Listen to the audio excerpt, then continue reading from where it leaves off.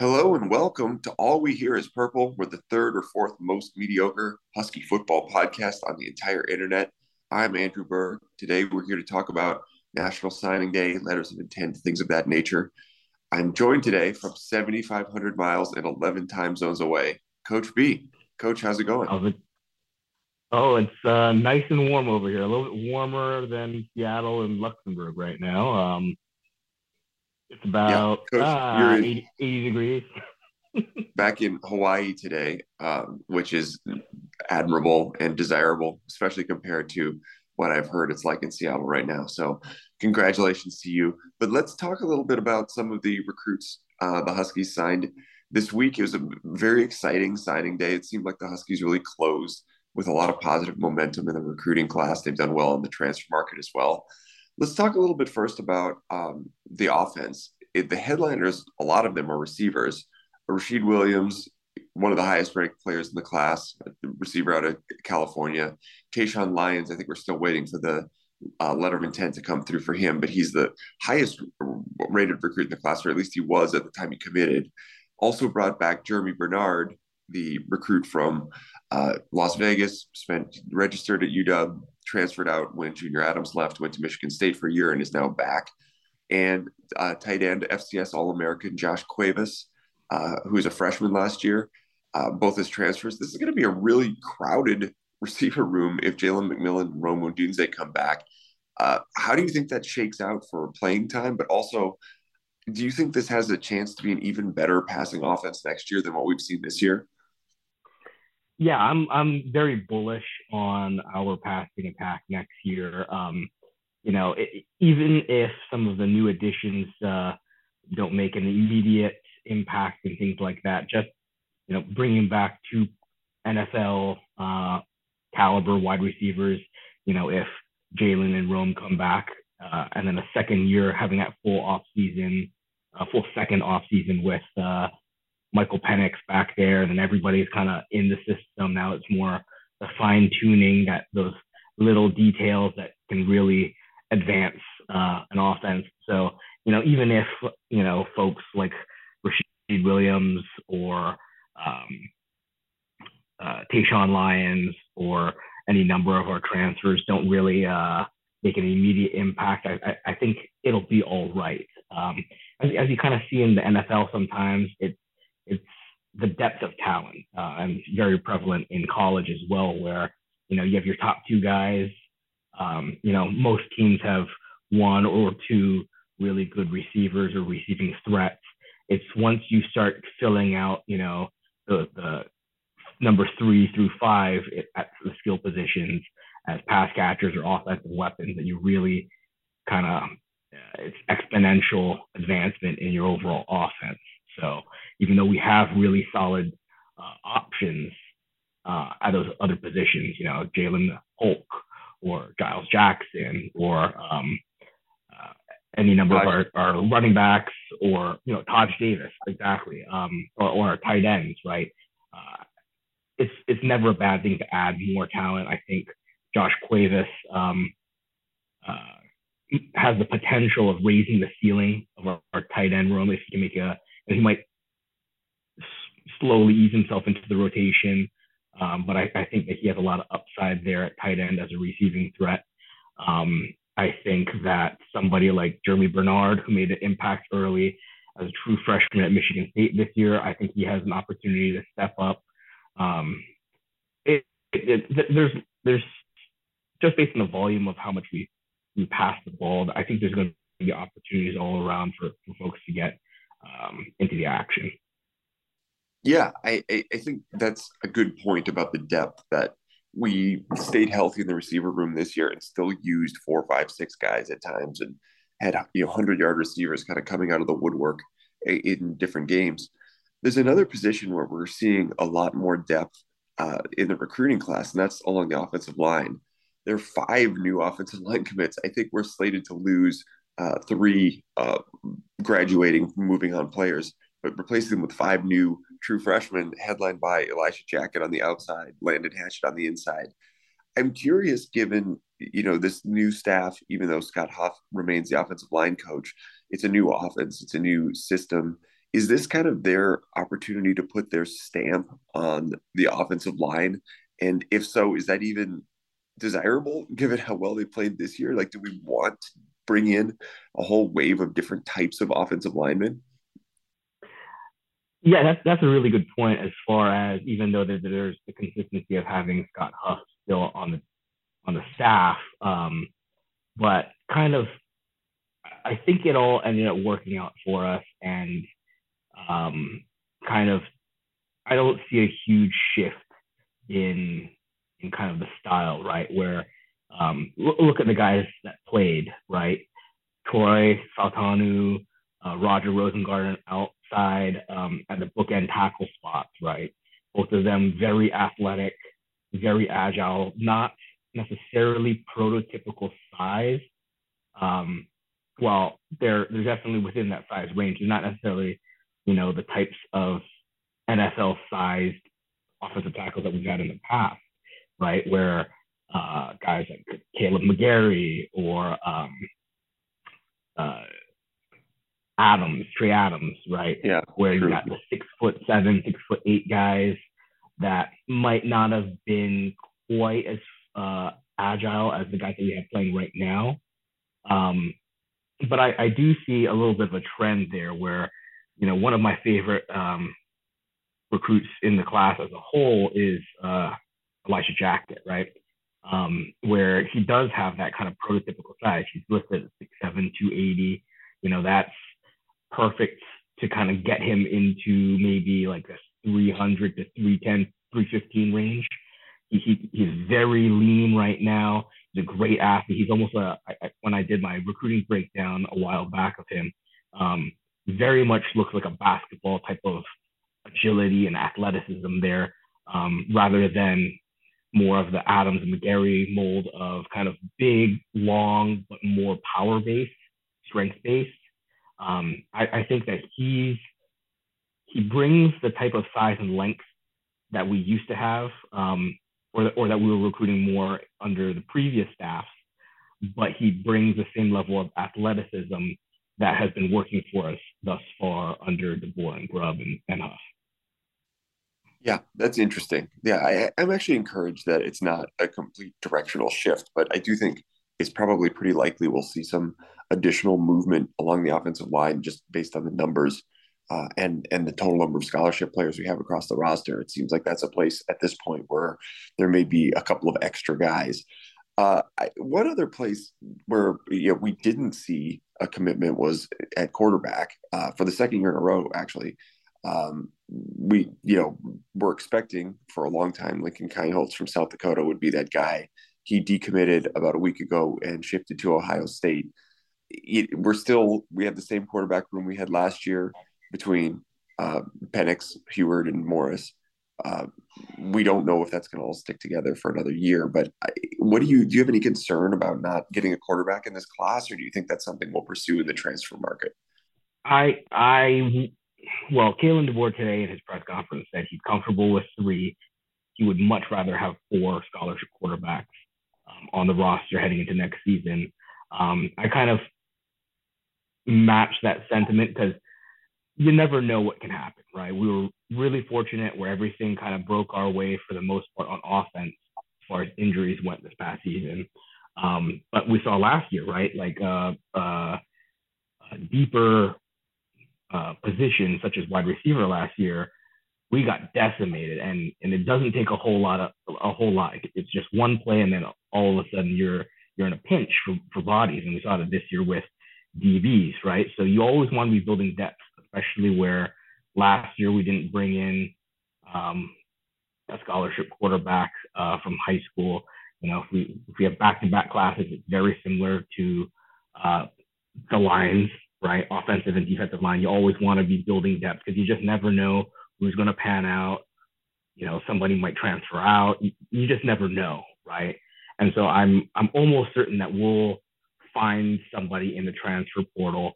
There was an interesting comment from Grubb, I believe it was, today on KJR in his interview after signing day, where he did mention that there was a lot of interest from the transfer portal, people reaching out, quarterbacks reaching out looking at UW, even with Michael Penix returning this year. So they said that they would be very selective in who they would pursue as a transfer quarterback.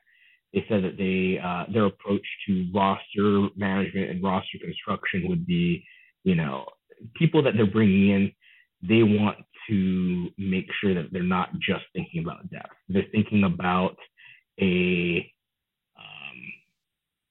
somebody that can contribute and be developed and raise the ceiling of the program as a whole, which I think is the right way to approach it. We had a little bit of a conversation in our writers chat last week, I believe, where sometimes in the past we've pursued quarterbacks. I don't remember their names off the top of my head. There was one from Colorado State, I believe, and another one from Sac State. This was a couple of years ago where, Kevin Thompson and Patrick O'Brien, yes, I think. Yeah. Yes. Those two where I think at the time we weren't super sure what to make of it. And then we kind of explained it away as, okay, these guys, are seasoned vets. Maybe they don't have a ton of starting experience, but they're willing to come in and be a backup with maybe an outside chance of winning the job. If we took a similar approach this year, just in my opinion, I don't know if that's the right way to go. I think I'd rather go after a maybe very raw but talented high school prospect or transfer or something like that who knows that they need time to develop, but and might not be a perfect fit for that backup role who can get you through games, but have that upside, because guys that are transferring in and understand that they're going to be the backup likely aren't actually backup caliber. And that's a tough one. Yeah. You always want your backup to be, pretty good, right? So that's my take on it, but I'm not sure. What do you think about the quarterback situation? Yeah, I mean, there's a little bit of anxiety about whether all three of the guys we have actually come back, because once you go through spring practice, once the backup situation shakes out, are both Dylan Morris and Sam Heward going to be willing to stay on the bench if one of them necessarily will be the third stringer for another year? So there's some anxiety around that. And then if you lose one of them without having an extra guy, then it's really bare bones. And we're looking at, do we have a punter who played quarterback in high school or something? Or any number of our walk-ons, right? So, yeah, exactly. Yeah. Obviously, that's more likely than the punter scenario, but either way, it's going to be pretty rough. But I do think it'd be nice. I do prefer the idea of having somebody who you can develop, because I think our coaching staff is very good with quarterbacks and they can teach them a system and get the most out of them over a couple of years. I think the immediate results we saw out of Penix are both abnormal, and you get the benefit of him having experience with this system in the past. So I don't think you would expect that from somebody else coming in anyway. But I think longer term, it would be nice to have somebody who can spend multiple years developing within the system.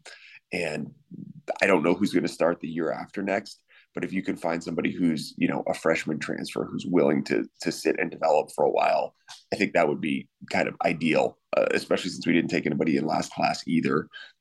Taking somebody who's a freshman transfer right now would kind of make up for that. And then you just are one class down instead of two. Exactly. So let's talk about the defense a little bit. It was, there's not one position that jumps out so much more than the others. It's really balanced kind of across the whole defense. A few highlights in the secondary. There's Curly Reed, Holmes, Caleb Presley committed at the last minute last night. I guess in the afternoon.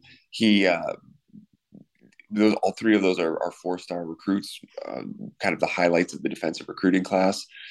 Devin Bryant, Jordan Whitney at linebacker seem like really solid developmental players who will fit into our system and give us more depth at a position that was pretty thin.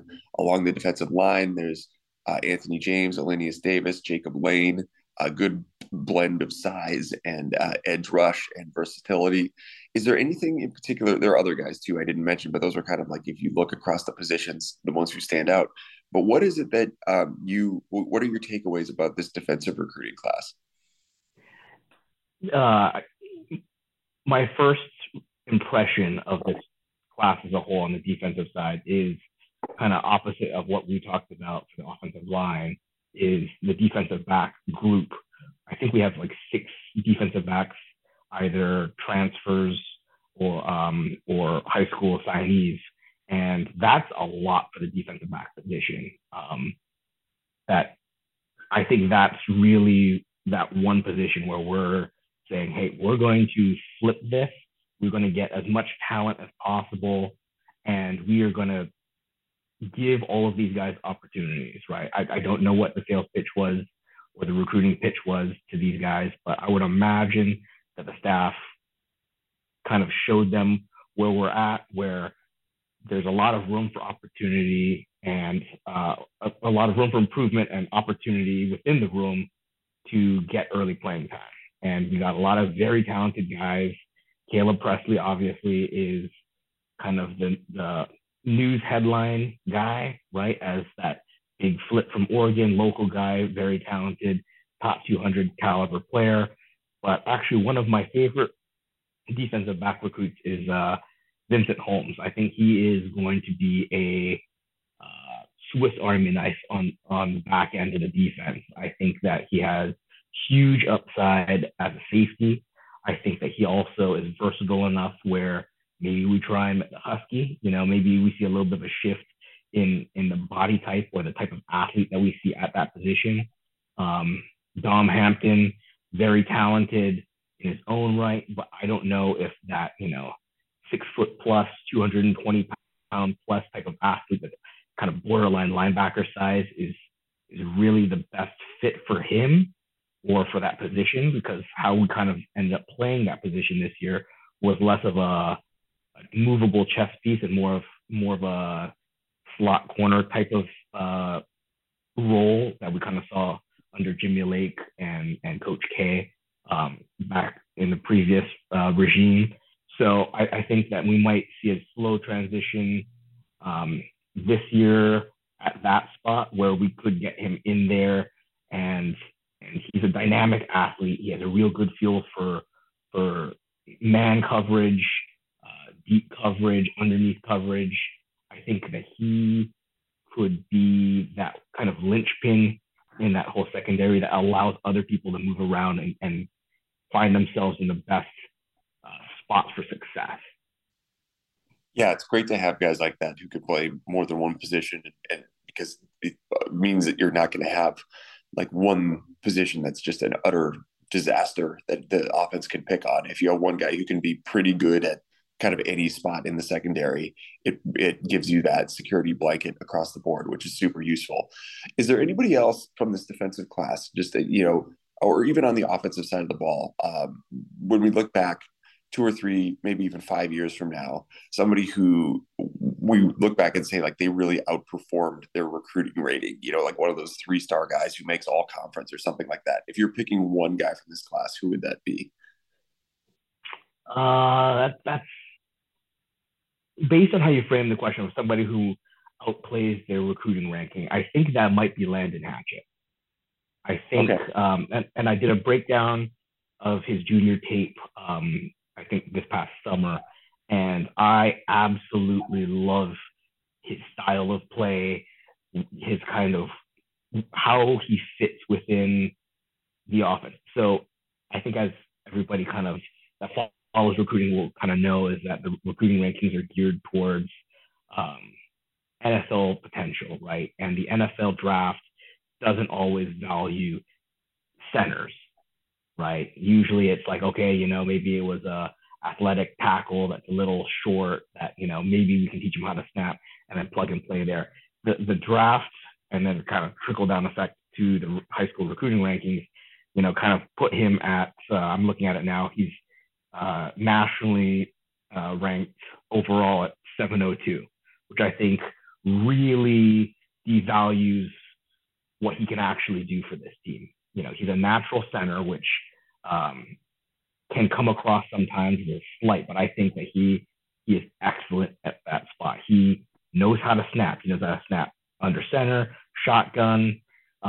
He is an athlete for that spot. He can snap and pull, which is really, really challenging to be consistent at doing both of those things. He is a mauler. He can move really well. He doesn't have a ton of pass protection experience based on the type of option offense that he was in high school, but I don't think that that will necessarily be a detriment to him. Sometimes it is good when you have a guy with as much raw potential as he does. He can come in, he can work with Coach Huff, and kind of it's a clean slate. He doesn't have necessarily ingrained bad tendencies and bad technique that will have to be coached out of him. He can go in there, learn the right way, and be that. It's very similar to kind of the comparison that I gave or the description I gave for Holmes. Is he can be the linchpin within the offensive line group. I think that his highest upside, obviously, is his great fit at center, but I think the types of pulling skills and run game skills and natural power, he can fit anywhere on the interior and be successful. But, like I said, huge potential at center. I think he can have kind of a Nick Harris type of,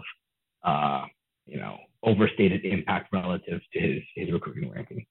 Yeah, that's very exciting. I mean, that's somebody who you get multiple years of production out of and bring stability to a position long term, and that's kind of the best thing you could hope for. We're going to take a little break. We're going to come back and talk about some other Pac-12 recruiting trends and themes and news, as well as just a little bit about the Alamo Bowl. So stay with us. Thanks for sticking around. We're going to talk about the rest of the Pac-12 and how things landed with recruiting. We alluded earlier to Caleb Presley flipping at the last minute from Oregon to UW, but Oregon's probably not going to lose a ton of sleep over it given the class they've put together. They added two five-star defenders on the last day of the early signing period, Mateo Uagalele and Peyton Bowen, defensive back. They flipped the four-star quarterback commit from Baylor, who apparently had built a relationship with their new offensive coordinator when he was at UT San Antonio. Overall, it's a top 10 class. It's kind of terrifying to look at the amount of talent they're bringing in. I guess the question after this year is whether Dan Lanning and the rest of the coaching staff can make the most out of this talent. Do you think that, based on what you've seen so far, is this just Oregon loading up? Do you think they're going to be kind of pulling away from the rest of the conference in terms of talent over the next few years? That's a tough one because we all had a deep-seated dislike of Mario Cristobal, who in his own right was very good at building a roster with very talented high school recruiting classes. So I think that on paper, right, the level of talent that they're bringing in is very comparable. But what I'm interested to see is how this talent kind of fits within the system that Dan Lanning and his staff are trying to kind of implement, where Oregon did really well this year, all things considered, for a first-year staff. Maybe underwhelmed down the stretch, fortunately against us and Oregon State. But I think what I saw, just taking off the purple lenses and kind of purple glasses and taking it up more objectively, is they had a lot of talent, but not the types of talent that fit within that kind of Georgia scheme that Dan Lanning was trying to implement in Eugene. And that scheme kind of predicates a lot of, or puts a lot of emphasis on versatility at the second level of the defense at linebacker. Very athletic, but not the same types of talent that they had there, right? So you have guys like Sewell at linebacker, who he's a really good linebacker for pass rushing and run stuffing, but not a cover guy. Whereas you have other guys like Roquan Smith back at Georgia a couple of years ago, where he was flying sideline to sideline. He was running, tackling, filling gaps, but he could also cover, right? Kind of more in the Ben Burr-Kirven kind of mold than, say, kind of Eddie Ulofoshio on our team now, where he is also good at pass rush. He's good at run stuffing, but not known as being a great cover guy. So kind of, I know that a lot of Husky Twitter has been kind of poking fun at, oh, just look at how much talent is leaving the program through the transfer portal down there. But they are bringing in similar types of talent, and I guess my worry for our prospects against them would be, okay, so they're replacing lots of talent with similar talent, but maybe this talent fits better, and the puzzle pieces come together and they take that next step. So, I don't see them stockpiling so much talent to like kind of put themselves way out ahead of the rest of the conference. But I think their overall fit and performance it will be on the rise moving forward if kind of they all fit into the vision of Dan Lanning. Yeah, I think that's an interesting question. And I think it is still a question because part of the story or part of the narrative that people who don't like Oregon have allowed themselves to believe, including myself at times, is that Lanning was a defensive coordinator who didn't call plays, that this was Kirby Smart's defense at Georgia, and he was, potentially, we don't know, he may have been along for the ride, and we would not get evidence that he could run his own elite defense until he had a chance to do it with where he was fully in charge. And then he did that last year and it didn't go very well. And the point you make is completely fair. The type of great of a tactician you are, because it's just not, you can put the chess pieces wherever you want, but if they can't move the way you need it to, it's not going to be very successful. So it just remains a question of, is Dan Lanning a defensive genius, or was he in the right place at the right time? And we don't have evidence yet to prove one way or the other, but he certainly is stockpiling the right sort of talent where we should get an answer to that over the next couple of years.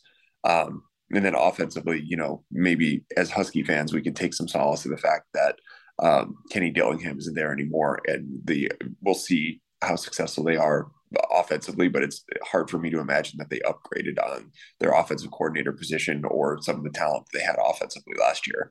But let's talk about a couple of the other teams in the conference. Worth mentioning, we knew that Lincoln Riley was going to put together a really good class at USC. They ended up rated 11th in the country. They're outstanding. That's not a surprise. A little bit more surprising was Utah coming in at 21st, third in the conference, 7 blue chip players. That's a bigger surprise to me. Utah historically has been a very, very successful team in spite of not having top 25 recruiting classes.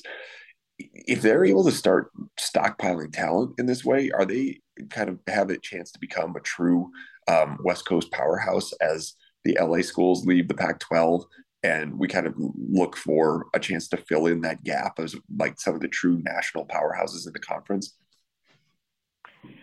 Yeah, that's something that I asked myself as well, kind of looking at how they did this class in recruiting. I think that for them, it's a slow progression up. They've come up from, I think it was the old Black or Mountain West or whatever, into the Pac-12, and they slowly kind of developed that overall philosophy and infrastructure to make that rise to the recruiting rankings over time.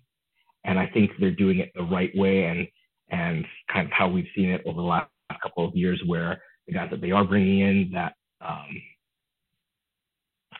kind of have that higher level of talent on paper, at least, have delivered pretty well. Same as like other talent acquisitions, like a transfer such as Cam Rising. He was a blue chipper out of high school, came in as a transfer to Utah and has done well. Where kind of the one worry sometimes is when programs take a sudden leap up the rankings. Some of the guys that they get might be fool's gold a little bit, right? Where, maybe their original philosophy was, okay, identify the best fits with good potential, develop them, and then they'll be real high-end impact starters maybe in their third or fourth year. I think we saw a little bit of that in that kind of peak Chris Peterson recruiting years, kind of around that 2018, 19 kind of range there, where we ended up having a lot of guys that didn't quite pan out and transferred out from UW. So even though that on paper we're bringing in a lot of talent, um, and kind of upgrading the guys coming in, and in theory that would feed into a really strong developmental staff and all of that. It just never really came to fruition. So, I think that Utah's progressive rise is a little bit um, in their favor, where they're still being a little bit selective. They're doing their due diligence and getting the right guys, but um, time will tell. Yeah, I think that's well said, and a ton of credit to Kyle Whittingham for not having a ton of natural advantages at that school, but building it very deliberately and earning it. Like I asked the question initially, I almost felt bad saying, "Can Utah become a stable national power on the West Coast?" Because in some ways they've already done that. They're an awesome program. It's just a question of whether where they go, what their ceiling is, if they're able to not only match some of the national powerhouses on the field, but do it in recruiting as well. And are they able to get that same level of improvement with players who start at a higher level and really take them to contention for CFPs and winning the conference every year and so on. So let's talk a little bit before we run out of time about the Alamo Bowl. A couple weeks ago, Gabe and I gave a very early preview of the game. Since then, we've learned that Bijan Robinson and Roschon Johnson, the two running backs and two of the very best players on Texas's roster, are both going to sit out the bowl game. Their offense, as we know, Sark offense with a young quarterback, likes to run a lot and are really, really good at it. I'm just curious from your point of view if Robinson and Johnson sitting out gives UW a better than 50-50 chance of winning this game, and what are some of the things you're going to be watching for in this matchup? Yeah, I think that it'll still be pretty close to 50-50. I think I'd give the edge to UW just because we're not going to have quite as much of an impact to our season long starters and lineups and things like that Texas will have to kind of manage. Um, and even though they are losing that dynamic 1-2 combo in the backfield, that might almost play into their favor, where our run defense was, actually pretty decent this year, and it was our pass defense that was kind of a little bit more of a question mark. Where now, okay, they can't lean on the run game. They might be forced to pass more. They might actually get something there, right? They have very talented skill position players there. The receivers and tight ends are very dynamic athletes where, I think there's a matchup advantage there that they can take advantage of.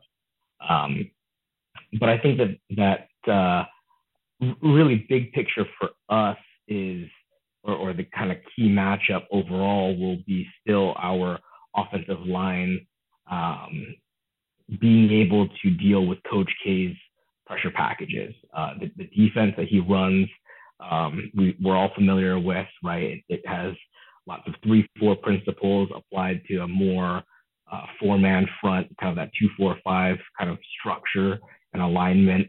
But it's how he uses the different pieces on his roster to kind of move them around and get them into great positions to generate pressure without kind of getting too aggressive, right? So he'll mix in a lot of zone pressure looks. He'll mix in a lot of simulated pressure.